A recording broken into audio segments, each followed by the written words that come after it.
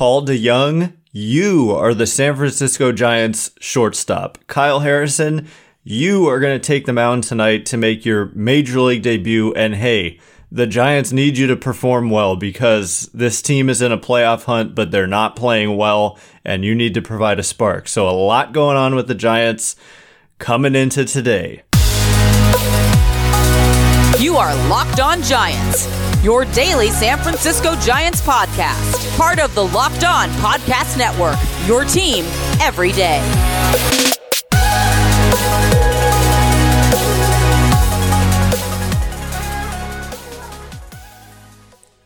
Hello and welcome to Locked On Giants, part of the Locked On Podcast Network, where it's your team every day.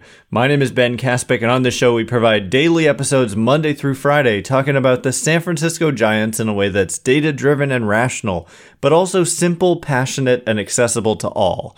I'm a former contributor for the baseball statistics and analysis websites Beyond the Box Score and Rotographs. I've been podcasting about the Giants since 2015, and I'm a lifelong fan. Thank you for making Locked On Giants your first listen every day. We're free and available wherever you get podcasts, including YouTube.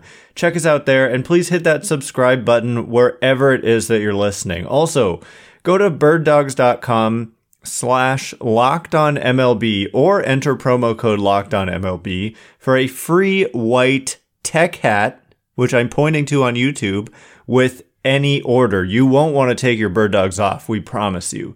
And coming up on today's show, like I said, Paul DeJong, you are a San Francisco Giant. This is a funny story, how this all played out. Basically, he was one of the guys around the trade deadline where there was a lot of speculation that he could be a fit for the Giants. And my ultimate takeaway was that it wasn't worth giving up much to get this guy. I'm going to be clear. That was my takeaway. And the Blue Jays, I don't know exactly I didn't study. I read it at the time, but I forget. And I also don't know every single Blue Jays prospect, but I'm sure they didn't give up too much to get Paul DeJong, but they gave up something to get him. And what did Paul DeJong do? He went to Toronto and he stunk. Like, he was terrible. And they DFA'd him and he went unclaimed. And by going unclaimed, that largely has to do with the fact that he's owed money. You know, he's under contract for this season. He's making in total a guaranteed $9.2 million this year. And so with about 25% of the season remaining, 9.2 million times 0.25 is about $2.3 million. So no team thought he was worth spending $2.3 million on, which is telling. So, you know, we're not getting a superstar here, but he clears waivers and the Blue Jays released him and the Giants pick him up to a major league contract. And so because he's already on a guaranteed contract that the Blue Jays, I believe, are the team that is now paying, Giants have to only pay him the prorated portion of the major league minimum. So instead of $2.3 million, they'll be paying him like $200,000, you know, huge difference, like 10 times less. And it's not all about the money. It's just, what is the player worth? And so financials aside, what does this mean? Paul DeJong is a shortstop. Currently, I think I was just talking about this yesterday. The shortstop position for the Giants is very unstable right now. Even when Crawford is healthy, he's not playing well at all, especially at the plate. Like, and I think I said this yesterday. I'm not trying to be hard on the guy. I love the guy. He's a legend, forever Giant. That term gets overused by a lot, but he actually is one.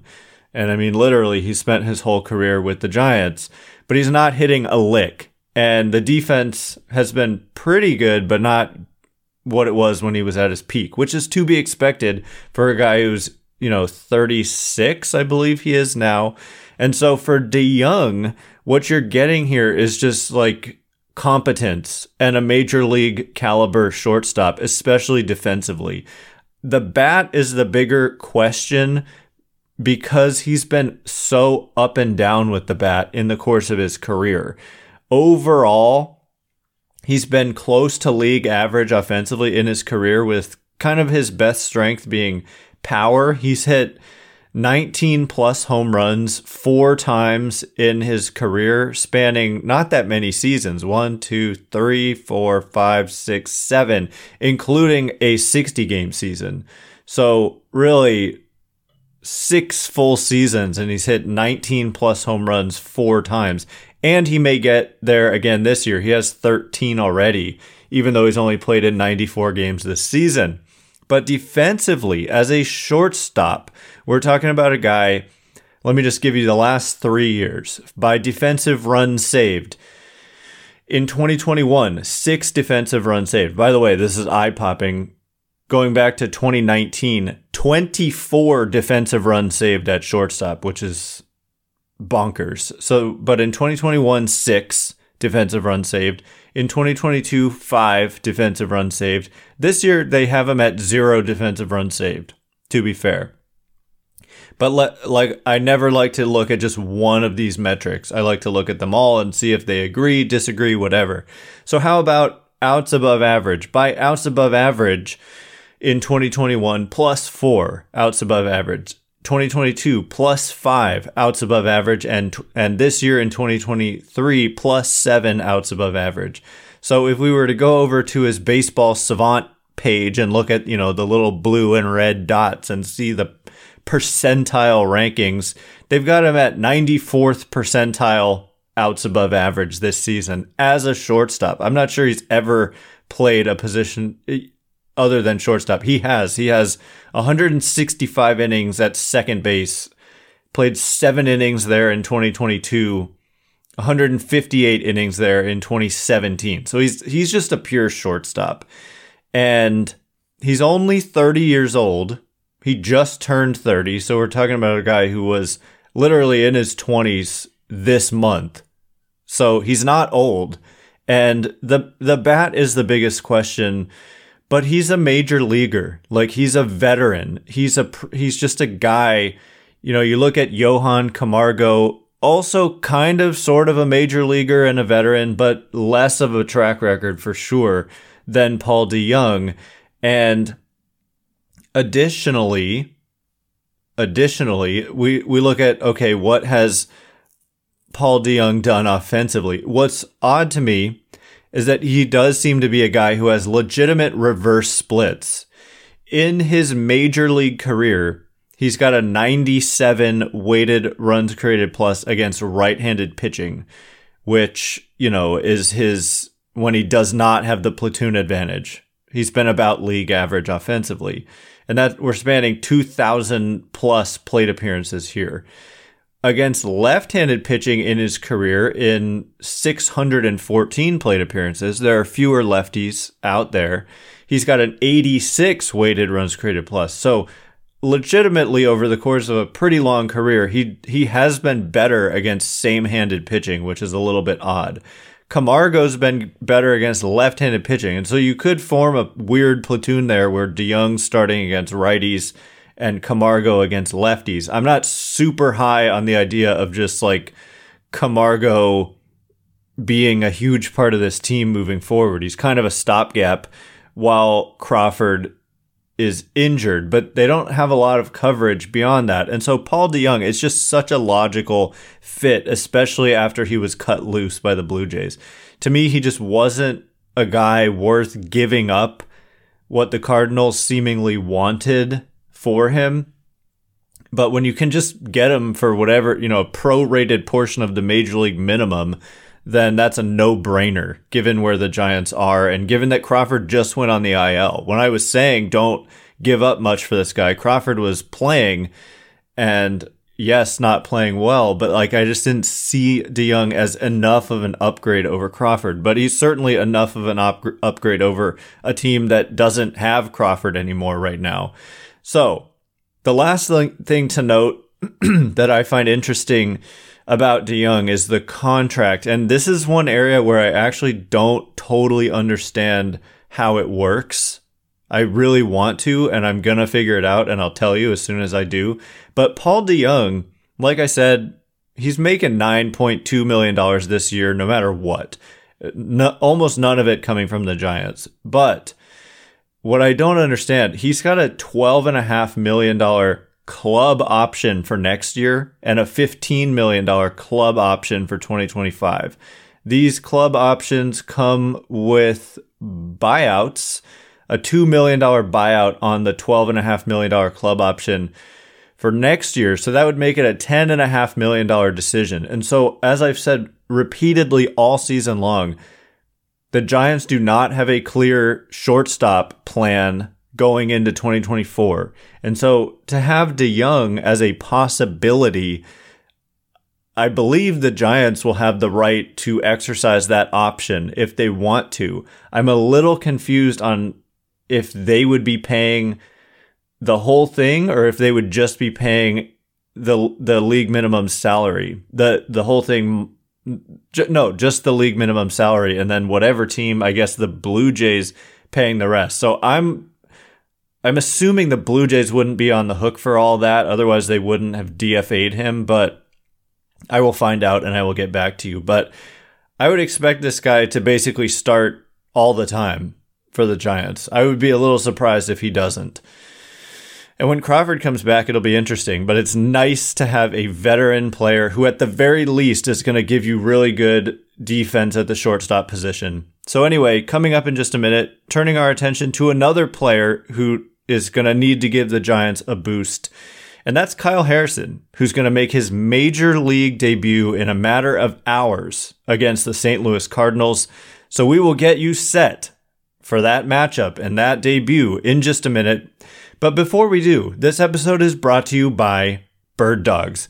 I have never had a pair of shorts that made me look good while also being so comfortable until I got a pair of Bird Dogs. Bird Dogs make you look good.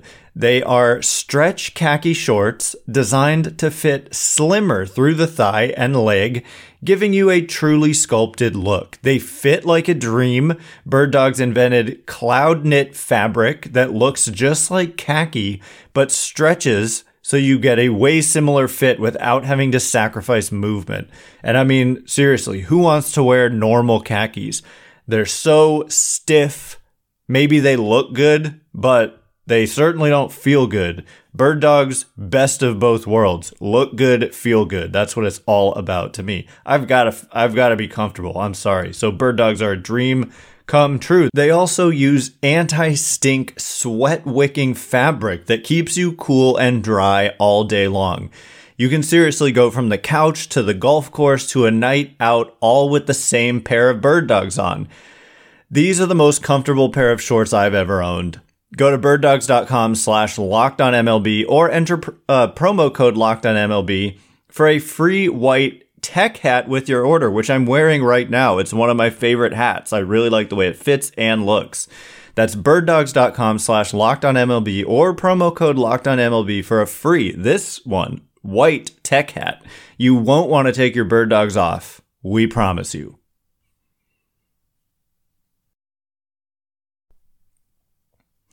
Alrighty, as promised, Kyle Harrison. This is amazingly not the lead today. It was the lead yesterday, and I'm basically going to say some of the same things, so I didn't want to duplicate it there. But today's the day. This kid is going to make his major league debut, and how he performs for the rest of the season, possibly even into October, is potentially going to have a large say on how it all plays out for the Giants this season. Thanks again for making Locked On Giants your first listen every day. Everydayers tomorrow. Oh yeah, we're going to be breaking down Kyle Harrison's major league debut. Also, the roster moves that get made to get both Harrison and DeJong onto the roster. Those are both going to require 40-man moves in addition to, of course, needing to clear 2 spots on the 26-man roster. So it's going to be a busy episode and a fun one tomorrow. Giants play the Phillies tonight at 3:40 Pacific, and you can catch every pitch of the Giants' hometown broadcast with SiriusXM on the SXM app. Search Giants. So yes, the long-anticipated debut of Kyle Harrison, whom many consider, if not the best pitching prospect in baseball, certainly the best left-handed pitching prospect in baseball. Certain publications maybe have him like as the second best left-handed pitching prospect, but MLB Pipeline, I think, has him. They've bounced him around in their recent rankings, but certainly a top 20 prospect in baseball, and at certain points near the top 10. Certain publications have him inside the top 10, and so this is the most highly anticipated pitching debut for the Giants probably since Madison Bumgarner. As I said yesterday, he's not really similar to Madison Bumgarner as a pitcher in terms of what kind of results you're going to see. Like, Kyle Harrison is more like a left-handed Tim Lincecum in terms of the strikeout ability and just the ability to overpower hitters. The key is going to be throwing strikes. And this is his major league debut, and it is common when you're nervous. Like, it's so common when you're nervous making a debut, opening day, or whatever. You get nerves, and then what do you lose? Command. Like, try to be really nervous and then do something physically, athletically. It's like impossible. You got to be loose and relaxed. And so it's entirely possible that Kyle Harrison has a bad start tonight. I just want to throw that out there. And will it mean like almost anything at all? No. These games matter a lot. So if they lose, then it matters in terms of losing a game.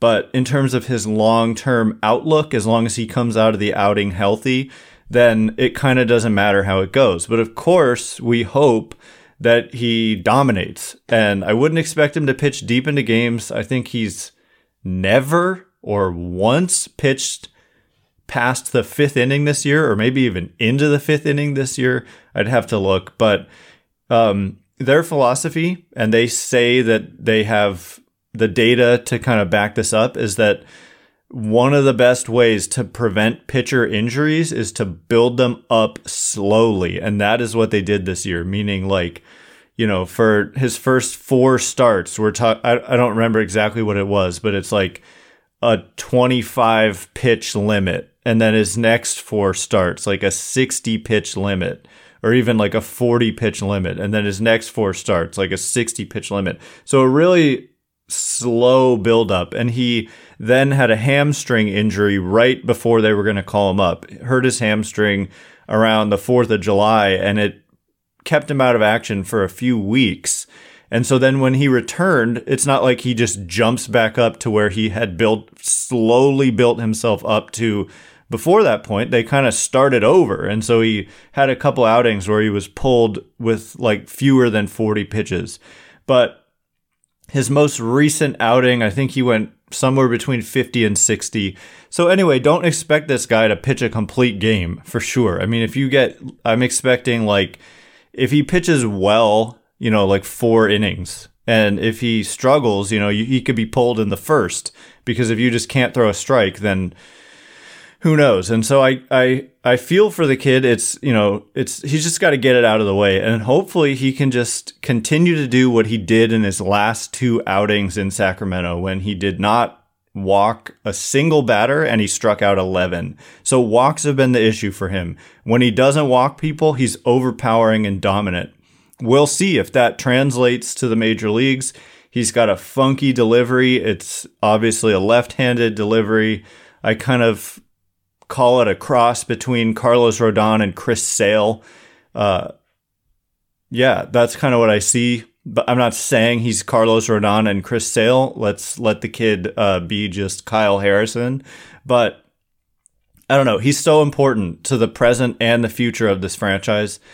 And so I couldn't be more excited. And we're just hours away from getting to witness this. But again, you heard me already, but just if he struggles, that's okay. And he'll hopefully make his next turn in the rotation and be a little calmer and be better at throwing strikes. But that'll be the key for him. Is he pounding the zone or is he not? And if he's pounding the zone, it's a nasty fastball that gets a ton of swings and misses and has tons of life to it. It's a good slider, sweeper, and also a shorter, tighter slider cutter thing. And he also mixes it in a changeup from time to time. But really, it's the slider and the fastball. I guess the slider being the sweeper. I think he added the cutter thing, so I don't know exactly how you classify the pitches, but yeah, it is what it is, and he has the potential to be an overpowering arm, and here he is arriving in the major league. So I look forward to it, and the Giants need the help. They need the help because last night they played like, I don't know what word to use that would be appropriate on this podcast, to be honest with you. They did not play their best game. It was sloppy in every way. So coming up in just a minute, we're going to discuss what was sloppy about it. I also want to make a little bit of a prediction about what roster moves the Giants will make. They have to make some significant roster moves today to get these two guys, DeJong and Harrison, onto the roster. And we'll get into the sloppiness of last night and where it leaves them and how their playoff odds are slipping. And so this is a critical juncture of the season. So all of that in just a minute. And before we get into it,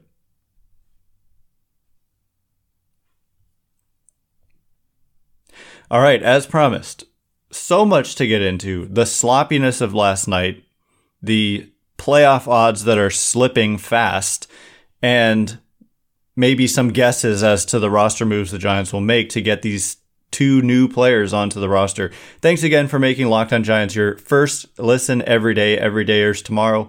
Oh yeah, Kyle Harrison making his Major League debut, and the Giants needing a win. The Giants play the Phillies tonight at 3:40 Pacific. You can catch every pitch of the Giants' hometown broadcast with SiriusXM on the SXM app. Search Giants. So much went wrong yesterday. It started off with Thairo Estrada not being able to play because he was once again hit in the arm, the wrist, by a pitch, which just ticks me off. He just came off the injured list recently, and he was getting his swing going. He was performing well. He was getting into a groove, and then, who was it? Adam Ottavino hit him the first time. I'm blanking on who it was the second time, but come on, get a grip on the strike zone. I almost lost my language again there. Today is just a rough day for me in that regard. But Kyle, without Thairo Estrada, the lineup looks a heck of a lot different. And that's why a Paul DeJong really lengthens it out, because he's a major leaguer. And, all due respect to like Casey Schmidt, who is really good defensively, you're not always getting good at bats from Casey Schmidt. And I just think you're getting a little more certainty with a DeJong being in the mix there. But hopefully the x-rays were negative or clean on Estrada, so hopefully he can come back and play. And also, the Giants completely blew a first inning opportunity, which they've done way too much. I'm not saying in the first inning way too much. I'm saying they already had a run on the board, 1-0 Giants on a Jock Peterson home run, and then they proceeded to load the bases after that. So they had Aaron Nola on the ropes completely. 1 out, bases loaded. Johan Camargo, once again, kind of just a guy you don't necessarily want up in that situation. And maybe it's Thairo Estrada. I don't know if they would have hit Estrada 6th or whatever where Camargo was, but regardless, it was Camargo. And he hit into a double play, a 1-2-3 double play, pitcher, catcher, first baseman. And that just killed the game basically for the Giants. Of course, they could have continued to threaten and put up more runs, and they did eventually score 4, thanks in large part to a very wild inning by the Phillies pitcher in the 9th. But imagine if Camargo hits a ball in the gap there, or even just a single or a sac fly, and then the next hitter hits a single. You could have just put the Phillies in a big hole, but instead, I'm not a big, usually I'm all about numbers, and some of you give me grief about it in the comments, duh, you're all about numbers. But I also believe, the momentum of the Phillies getting out of that with only allowing the 1 run is huge. And it makes them, instead of doubting themselves and feeling like, oh man, we're probably going to lose this game, instead they're like, 1 run, no problem. We're going to come back and win. And win they did. And it was just ugly defensively. Wade Meckler made a horrible play a couple of times. Just people just dropping the ball like when it's right there on the ground, sitting next to them, or like clanking off their glove. We had Elliot Ramos have a ball clank off his glove the other day on just kind of routine balls hit to the outfield. And Wade Meckler, same thing, allowed Trey Turner to turn a single into a double. And then there was a play by Meckler that allowed Harper to hit an inside the park home run, which in my opinion, that is one of the worst official scoring rulings I've ever seen.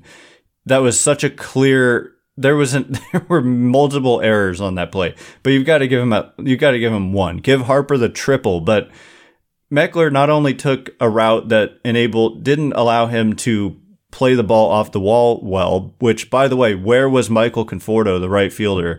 Once the ball hit off that wall, it's angled such that if it hits that wall, it's going to kick way back towards right field.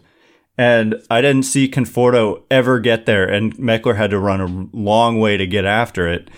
But then once he got there, he's trying to pick up the ball just that's sitting on the ground, and he dropped it. He went to pick it up, dropped it, went to pick it up again, dropped it, finally picked it up, threw it in, and Harper had scored by that point. So I'm not trying to be hard on Meckler. It is tough he has had such a fast rise.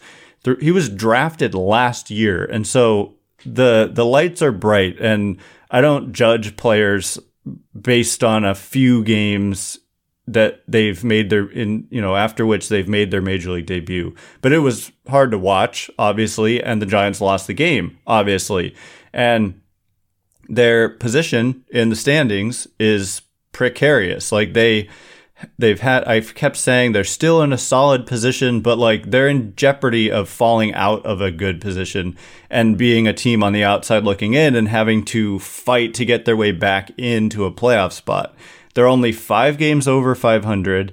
Their run differential is only +2, meaning they've just barely outscored their opponents on the year, which is indicative really of more like a 500 team, which is what they were last year, which is depressing that that's where they are right now. But they have a half-game lead over the D-backs. The Giants are the 3rd wildcard team right now, and they only have a half-game lead over the team behind them, the D-backs. They only have a 1-game lead over the team that's 2 teams behind them in Cincinnati, and they have a 1.5-game lead over the Marlins, and then the Padres are 5.5 back. So, I'm scoreboard watching big time. The Cubs have passed the Giants in the standings. They're half a game up on the Giants, and the 2nd wildcard team and the Phillies are the 1st wildcard team, pulling away a little bit, 3 games ahead of the Giants. So they need to turn it around, and they need to turn it around quickly. Will they do it? I don't know. But the way they've been playing recently, it's hard to have a lot of faith and confidence. And that's why I say, these guys need to perform. Guys like Kyle Harrison, they kind of need him to perform. And so we'll see if he does. It's a lot of pressure on a kid, but we'll see.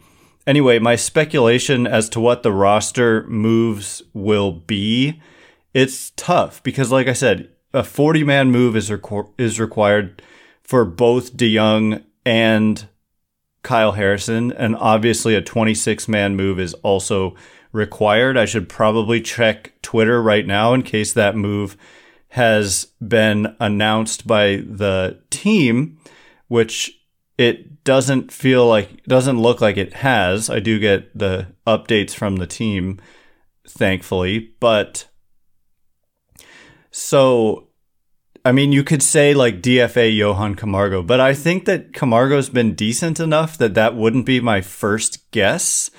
And especially because he hits lefties well. And you could do that weird thing where you've got DeJong starting against righties, or you could just start DeJong every day and then say, so long, Camargo, perhaps. And you've got Mark Mathias in AAA ready to come up if needed to fill a similar role there. But, they could option a couple players off the 26-man roster. Like you've got a bunch of players who could be optioned, like Casey Schmidt, Elliot Ramos, Luis Matos, Wade Meckler himself. And that would be about it from the optioning perspective. You've also got DFA candidate.